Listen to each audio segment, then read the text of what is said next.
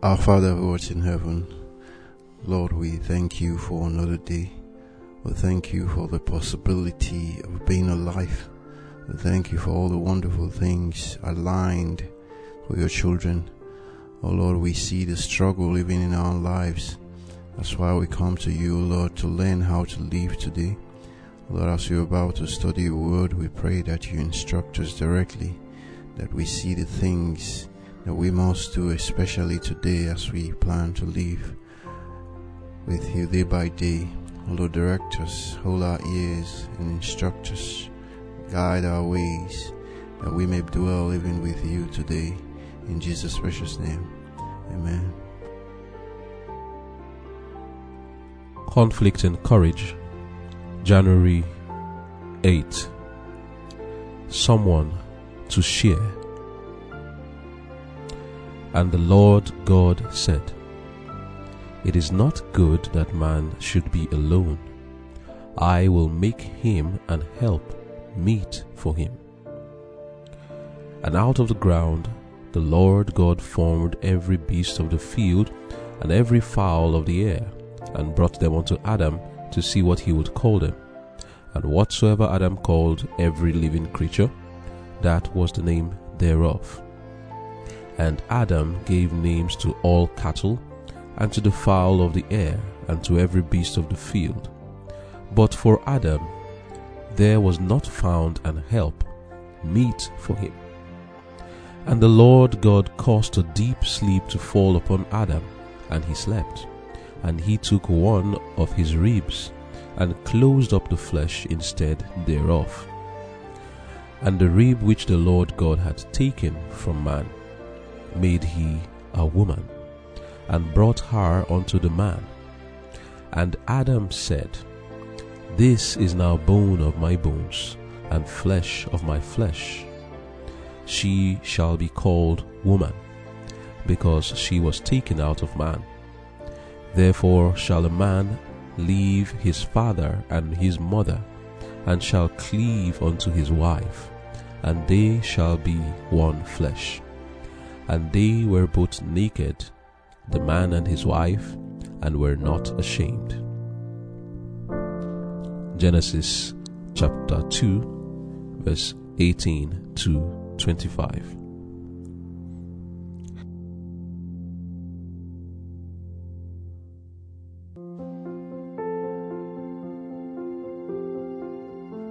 After the creation of Adam, every living creature was brought before him to receive its name. He saw that to each had been given a companion, but among them there was not found an help meet for him. Among all the creatures that God had made on the earth, there was not one equal to man. And God said, "It is not good that the man should be alone. I will make him an help meet for him." Man was not made to dwell in solitude. He was to be a social being. Without companionship, the beautiful scenes and delightful employments of Eden would have failed to yield perfect happiness. Even communion with angels could not have satisfied his desire for sympathy and companionship. There was none of the same nature to love and to be loved. God himself gave Adam a companion. He provided an help meet for him, a helper corresponding to him, one who was fitted to be his companion, and who could be one with him in love and sympathy.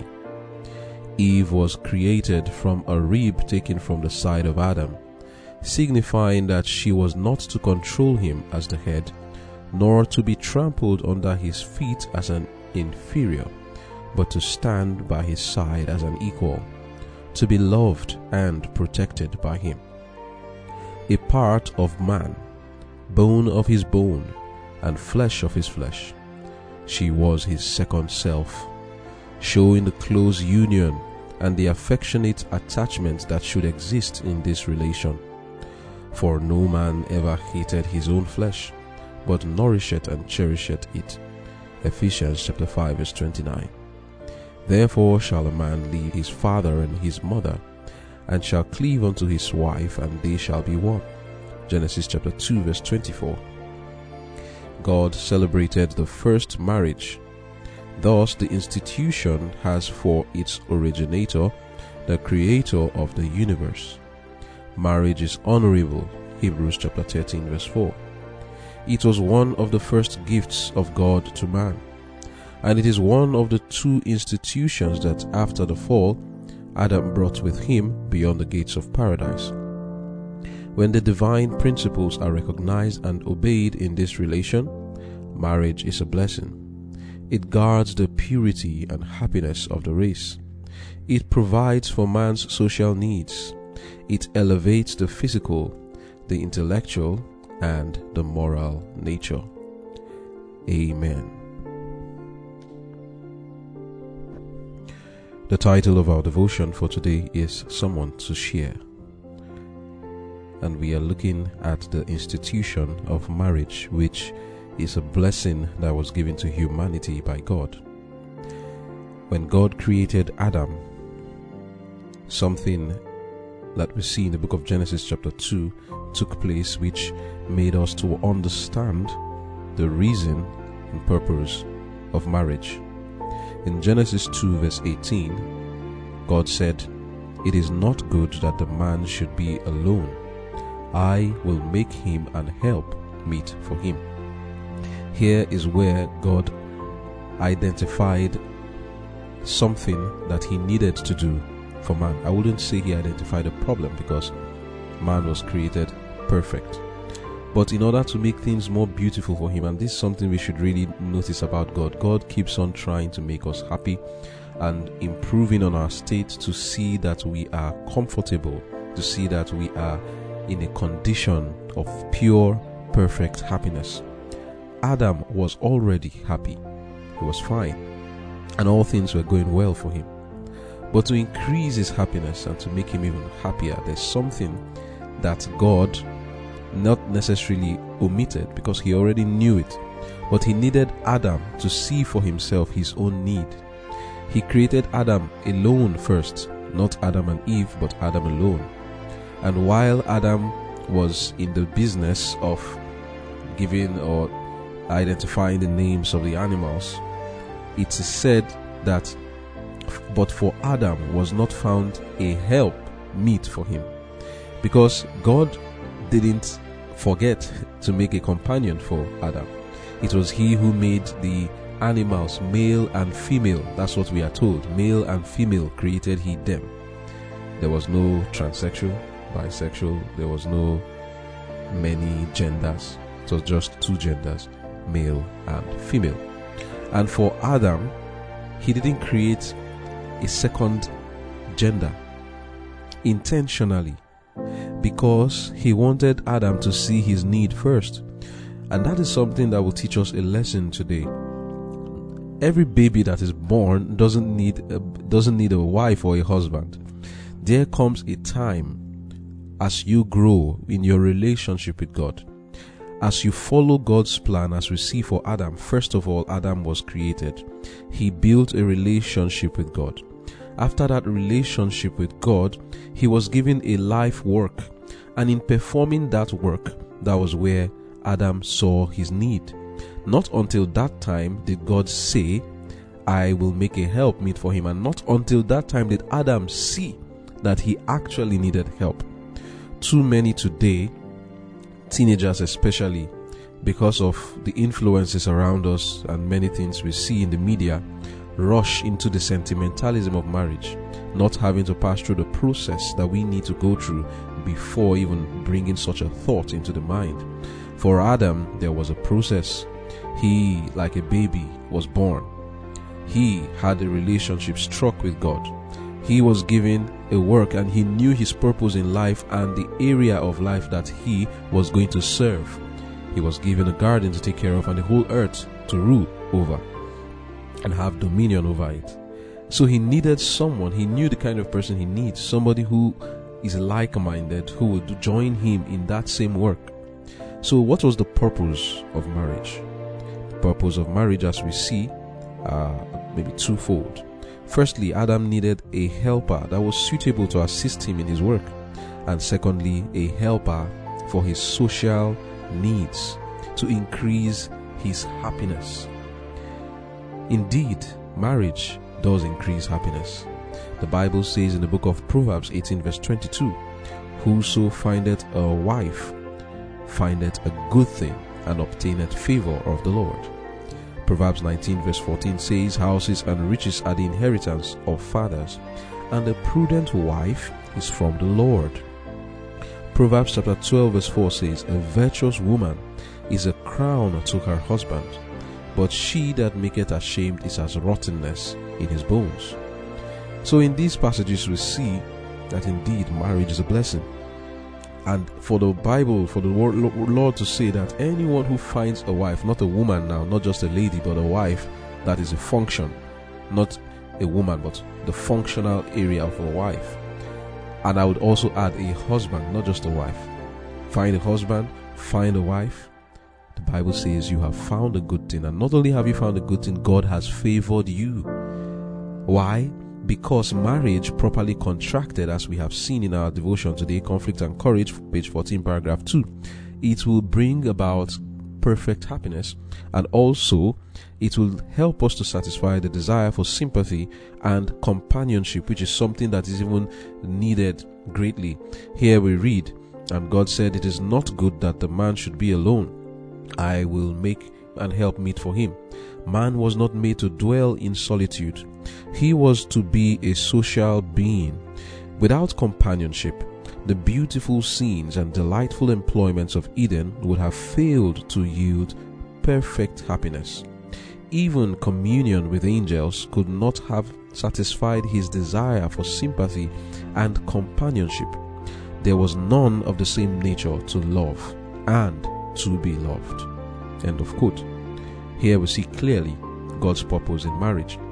Two things, like I have said earlier. One, that was a helper suitable for Adam to assist him in his work. And so for us too, it should be the same thing we have in mind. But you must know what your work is. The Lord needs to work on you. You need to be converted. You need to have your relationship with God first before a relationship with any human being that will be called a husband or a wife. And then you also need to know where God is directing you in this life, so that you will be suited to help whoever it is you are going to get married to. And that's what we call compatibility. There must be that compatibility of purpose before you know what kind of person you get married to. And then when that happens, then it will increase our happiness.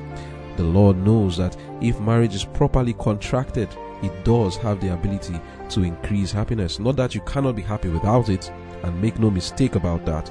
You can be happy without it. You can do without it, and we'll see that subsequently. So here we see the purpose of marriage. All these things we can still satisfy today without marriage too. But indeed, God created marriage for a purpose, for a deeper, intimate relationship, which will actually increase happiness and also increase productivity. When marriage is properly contracted, it will increase the usefulness of both parties who engage in it. But when it is not properly contracted, it detracts from our usefulness.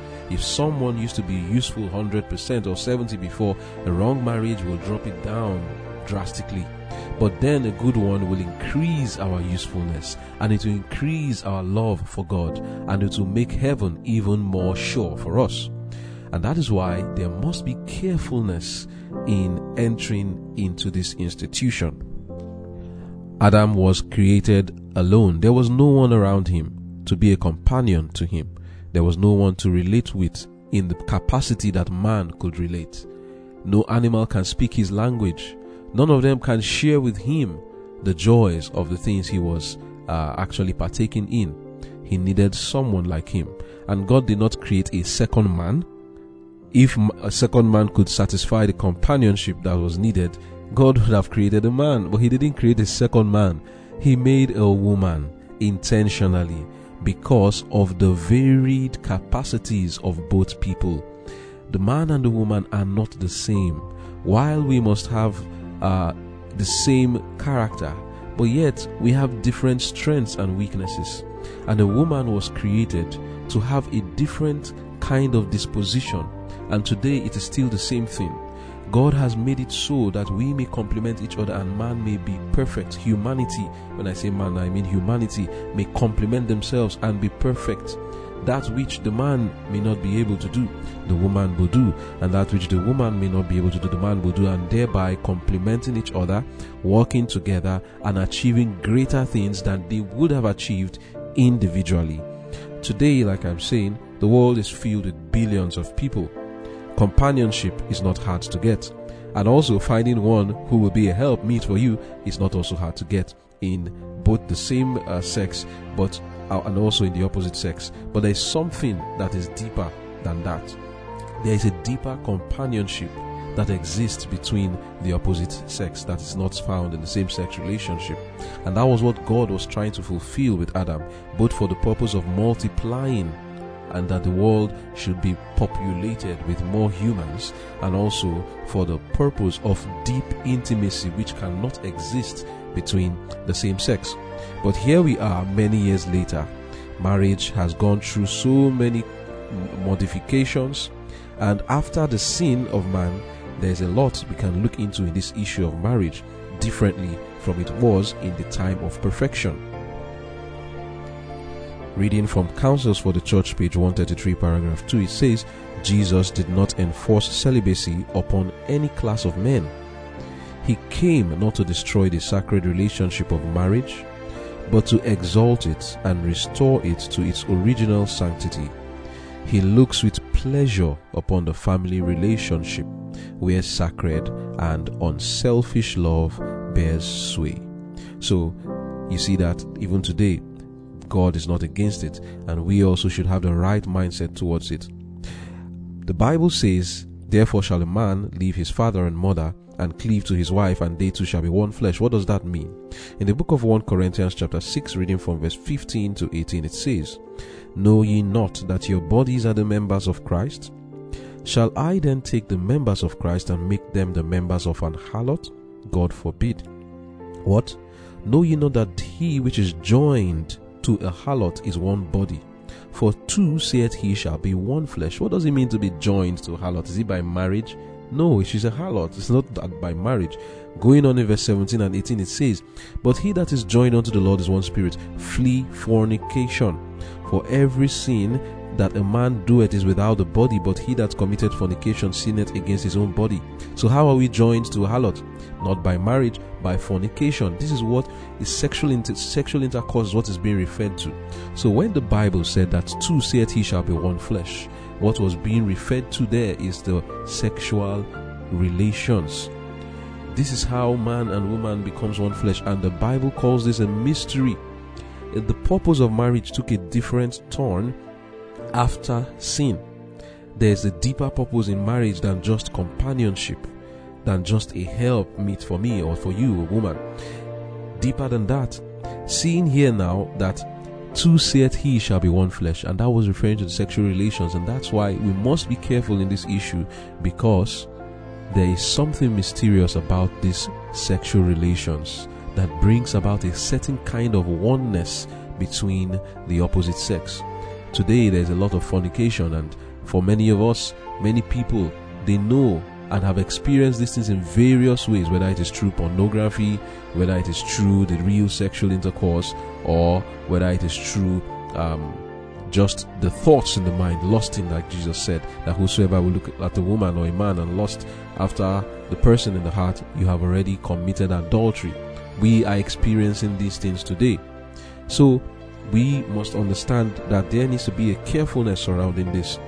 So I said earlier that there is a purpose different now about marriage concerning man after the fall. In Ephesians chapter 5, reading from verse 22, we see a different purpose now for marriage. It says, from verse 22 downward, Wives, submit yourselves unto your husband as unto the Lord. For the husband is the head of the wife, even as Christ is the head of the church, and he is the Savior of the body. Therefore, as the church is subject unto Christ, so let the wives be to their husbands in everything. Husbands, love your wives, even as Christ also loved the church, and gave himself for it, that he might sanctify it and cleanse it with the washing of water by the word, that he might present it to himself a glorious church, not having spot or wrinkle or any such thing, but that it should be holy and without blemish.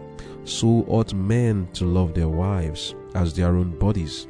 He that loveth his wife loveth himself. For no man ever hated his own flesh, but nourisheth and cherisheth it, even as the Lord for the church. Verse 31, for this cause shall a man leave his wife and his father and mother, and shall be joined unto his wife, and they two shall be one flesh. This is a great mystery, but I speak concerning Christ and the church. So here we see what I'm talking about the new function for marriage. It is a school for man to learn about the character of Jesus in redemption. Just as the wife is to be subject to the husband, so also it shows us the relationship we have with Christ as a church, being subject to Jesus Christ. And so also, just as Jesus Christ gave himself for the church, died for it, and cares for it, and nourishes the church and cherishes, so also the husband is to do the same. So in the marriage relation, we see an object lesson for man after the fall, that man is to do something, learn lessons of submission to God, and learn lessons of sacrifice in that marriage. Before the fall, these lessons may not have been necessary. The lessons of forgiveness, mercy, sacrifice, those things may not have been there. There was no need for forgiveness when there was no sin. No need for mercy and grace when there was no sin. Because where sin abound, grace did abound much more. The grace came because of sin. And so also, as sin has come, marriage has taken a new meaning for us. It is not more about companionship now and just social relations. For our greatest companionship should exist between us and Jesus Christ. And if that is all we have, we should be content with that. This is the reason why we see further instructions about not being crazed about marriage in the New Testament. Paul in the book of 1 Corinthians 7 would advise it is better for you to remain single. Jesus himself said the same thing. Not that he is condemning the institution of marriage, but you see that such a statement would never have been made had sin not entered into the world. But because of sin, marriage took a new meaning, and then it is now entered into with a different mindset. We should know that when entering into it, it is not about all happiness and bed of roses. No, before the sin, it was indeed bed of roses. It was indeed perfect happiness, but do not expect that today. In this devotion, you may read it and say, let me look for bliss and happiness in marriage. You are going to be mistaken, and you'll be highly disappointed if you do that. Now you must understand that marriage has a different purpose. It is a school where we learn to develop the character of Christ. There will be lots of sacrifices to make. There will be lots of patience to have and tolerance. There will be also lots of times to forgive and to have mercy. There will be love shown in those self-sacrificing acts. And then there's that submission to learn when you want to have your way, but rather you just have to submit. These are the lessons we now learn from marriage, a deeper purpose for us after sin came into our world. What again we see about marriage is the issue of polygamy. God made one man and one woman, not one man and one man, not one woman and one woman. Marriage is between man and woman. It is not between a man and an animal, neither is it between a man and a man or a woman and a woman, but it's actually between the opposite sex. That's what we learn. Also, the institution of so-called polygamy. Many people today, Christians, say, the Bible doesn't condemn polygamy. Really? It does condemn polygamy. The very fact that God did not create one man and two women, or two women, or one woman and two men, is clear to us and telling us what God's intention was. And if you understand the image of God, then we would see clearly why it is so. There is something called faithfulness. We are not to have two gods, but one God. So also when it comes to marriage, you are not to have two wives you are dedicated to, but one. Two husbands you are dedicated to, but one. It is a relationship, a type of our relationship with God. You don't have two gods.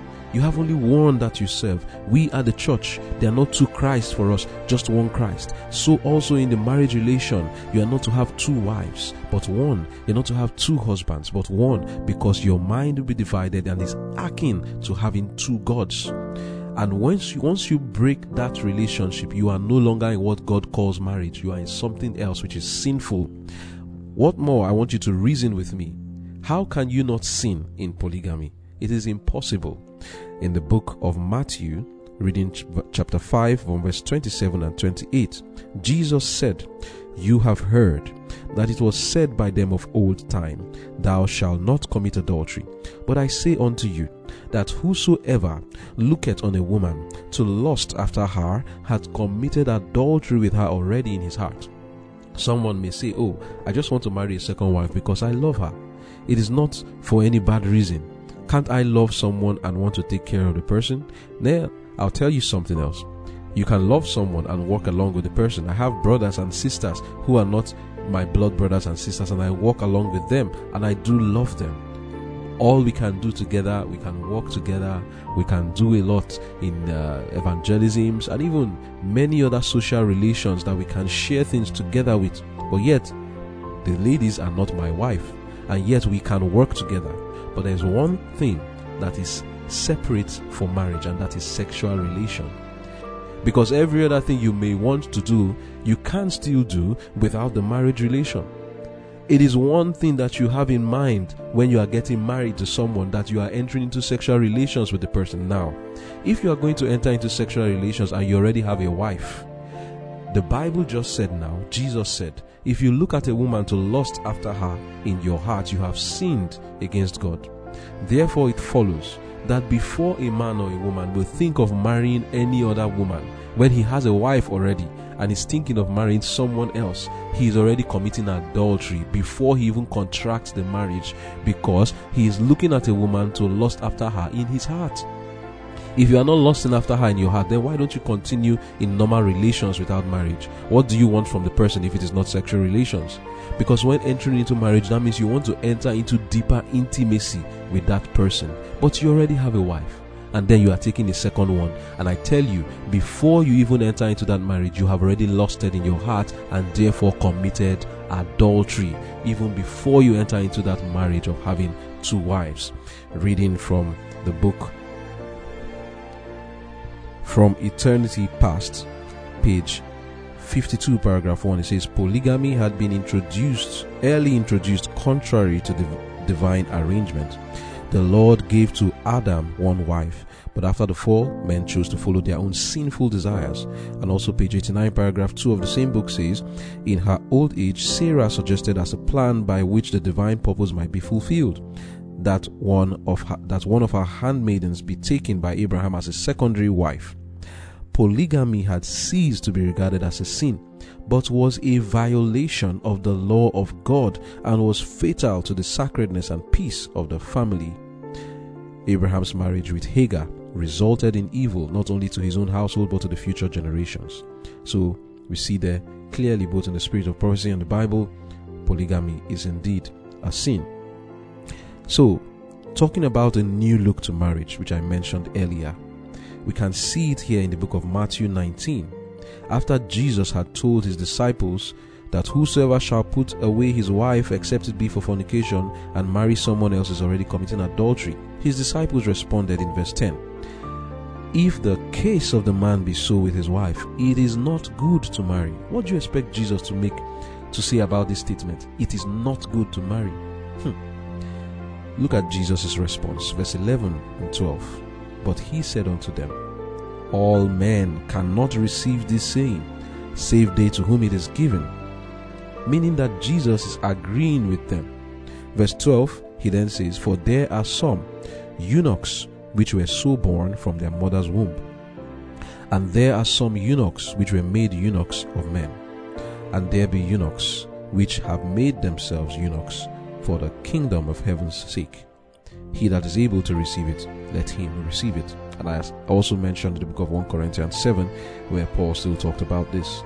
Marriage, Jesus did not enforce celibacy on any man, but he's making it clear that in making your choices, there's nothing wrong in one choosing to be single. And if you choose to be single, you may even be placing yourself in a better position to inherit the kingdom of God. In today's world, marriage has taken a different turn. It was about our time that Jesus prophesied in the book of Matthew 24, verse 37 and 38. He said, "But as the days of Noah were, so shall also the coming of the Son of Man be. For as in the days that were before the flood, they were eating and drinking, marrying and giving in marriage until the day that Noah entered the ark." Why is Jesus pointing to marriage and giving in marriage as though it were a bad thing? Is it a bad thing? Of course not. It is not a bad thing. Like I read earlier, there is nothing sinful in marriage. In fact, let me read now from Counsels for the Church, page 133, paragraph 3 to 5. "There is in itself no sin in eating and drinking, or in marrying and giving in marriage. It was lawful to marry in the time of Noah, and it is lawful to marry now, if that which is lawful is properly treated and not carried to sinful excess. But in the days of Noah, men married without consulting God or seeking his guidance and counsel. The fact that all the relations of life are of a transitory nature should have a modifying influence on all we do and say. In Noah's day, it was the inordinate, excessive love of that which is in itself which in itself was lawful when properly used, that made marriage sinful before God." So marriage can be sinful. There are many who are losing their souls in this age of the world by becoming absorbed in the thoughts of marriage and in the marriage relation itself. The marriage relation is holy, but in this degenerate age, it covers vileness of every description. It is abused and has become a crime, which now constitutes one of the signs of the last days. Even as marriages managed as they were previous to the flood were then a crime. When the sacred nature and the claims of marriage are understood, it will even now be approved of heaven, and the result will be happiness to both parties, and God will be glorified. End of quote. So here is an explanation of what it means when Jesus said they will be marrying and giving in marriage. It means that people are going to be marrying based on their carnal desires, marrying without consulting God, and then in the marriage itself, they will change it to something unholy by practicing unholy things, being absorbed in the thought of marriage first of all, that's when they are not married, single people, and then those who are married carrying the marriage relation to sinful excess by ungodly practices. Example, anal sex, and many other practices that are done to degrade man under the idea of getting pleasure from sexual relationships. Even within the marriage, people think that, because we are married, everything and anything we do is all right. It is not all right. There is a natural way to do things, and there is an unnatural, carnal, ungodly way to do things. And it is this that God was referring to, that Jesus was referring to when he talked about marrying and giving in marriage. I read again from the book Medical Ministry, page 142, paragraph 3 and 4. It says, "It is not a time when marriage should be regarded in the light of felicity. It is uncertain business. More misery than happiness is the result. And yet, marrying and giving in marriage is as it was in the days of Noah. There seems to be no restraint, but passion and impulse have controlling power, and youth seems to be bewitched with love-sick sentimentalism. For this reason, rules and regulations are highly essential to guard those connected with our sanitarium, the college, and the office of publication. And anyone who regards these restrictions as unnecessary has not spiritual discernment and will prove a hindrance rather than a help." End of quote. In conclusion, I want us to remember God loves us, and in giving us the marriage institution, he had good intentions in mind. But when we twist this intention and don't even find out what God's purpose was and try to fulfill it, we are bound to make marriage relation a curse, both for ourselves and for others. Marriage was made for companionship. It was also made so that you can find one to help you and increase your usefulness, your love for God, and your influence. But when we don't have these purposes in mind and don't go through the right process, allowing God to lead us the way He led Adam, firstly, building your relationship with Him and being converted. Secondly, having your life work and knowing what God wants you to do. And then thirdly, seeing that you have a need. Adam saw his need. He didn't just say, I want to marry. Oh, I want to have children. No. He first of all saw his need before he went to supply it. And we also should go through this process. Don't jump the process. Don't jump the horse. Do it the right way. And now, after sin, we are not to expect marriage to be a bed of roses and all bliss and happiness because of sin. There are lessons to learn in the matter of redemption. Through marriage, we develop patience, forgiveness, mercy. We develop the spirit of self-sacrifice, which we maybe will not have had without it. And some, of course, we can have it without the marriage also. But it's a lesson, it's a school for us. And we are not to be absorbed in the thought of marriage as single people. And even the married ones are not to take it to sinful excess by engaging in unlawful, ungodly practices. May the Lord give us the grace to fulfill His mandate as it regards this issue of marriage. Amen.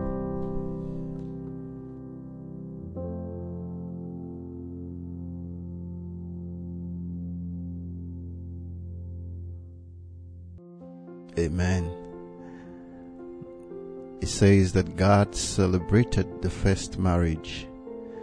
Here is a statement of grace that God will celebrate. God organizes a union for Adam. What a blessed man. God celebrates. What a big marriage it was. I love this kind of marriage. It says that God brought her to him. You see, Adam, he never needed a scratching or a racking of head. Say, oh, where can I find a woman? Oh, it was pure grace. I'd rather have a marriage with only God as a witness than have one in the National Stadium filled and overflowing with people, but without God. See, what God has joined together, that's exactly what Jesus was talking about here. He joined them together. Even when trouble arose, 900 years later, the marriage was still standing, a rooted foundation. It was God that brought Eve to Adam. Today, what a contrast. Even the registrar wants you to sign a prenuptial agreement because they expect the marriage to fall apart even before it had begun. Why? Because men are using the principles of divorce to run the marriage. We call it a big wedding. When the governor shows up, we give invitation cards to only rich people.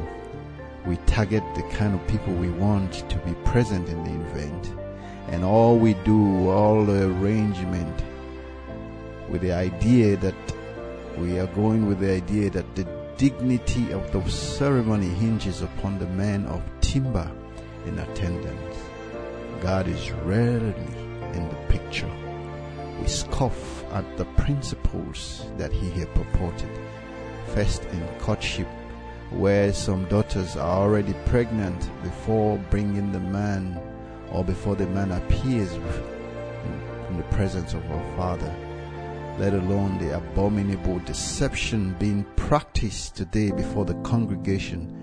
She dressed in white and veiled like Rebecca, showing signs of her purity, and she takes the marriage vows, when in reality she have eaten her own bridal price in the dark, and she have exchanged her chastity and purity and innocence for a mere morsel of pottage. Oh, if only she knew that the marriage had broken Before it had the chance to begin, she with her own hands had snuffed out the life of the tender plant of love in the early days. Her actions in those early moments are very vital to the longevity of the marriage. And I understand that most daughters say they do it. I'm doing it because I don't want him to go away. I'm trying to use it to keep him. I want to satisfy him. And that's the very reason why the marriage will break apart. What about the Adams today, after impregnating other man's daughter? And because the deed is about to come to light, all of a sudden he is ready for marriage. He begins to hasten things, to rush things, and some people will say, oh, see how he loves her. He can't even wait till next year. Deceiving and being deceived. But be not deceived, for God is not mocked. Whatsoever a man soweth, that he shall reap. What you have done to other men's daughters will boomerang back upon you. Most daughters, we've been told, are trying to drag men from the bush to the altar. My sister, in Adam's case, we see a model marriage. If that man is not found in the presence of God, lifting up holy hands in prayer and duty, cultivating the flocks of God, tending and nourishing the delicate flowers and plants in the vineyard of God, please leave him alone. It is good for that man to be alone. You see, the man we have read here that is not good for him to be alone is a man who is found in the capacity and position that Adam was. You see, Adam was a thoroughbred, a well-bred groom, sophisticated assembly line of procreation was resting upon his shoulders. It is not good for him to be alone. You understand that when God said the seed of the woman shall bruise the head of the seed of the serpent, shall bruise the head of the serpent, we understand that the woman doesn't necessarily have a seed, but she is a carrier of the seed. The seed actually was in the man. Adam, all through creation, the whole world, we have been told that the people that have lived upon this earth are over 100 billion people. When God made one man from the dust, he never went back. All of them came secondarily through Adam's body. Today we see, as our brother told us, the earth is peopled. Over 7 billion people today on the planet. We thank God that Adam succeeded in propagating the race and maintaining people even in his time. And now we see that young people today burning with passion and confusing their duty, and everybody wants to get into marriage.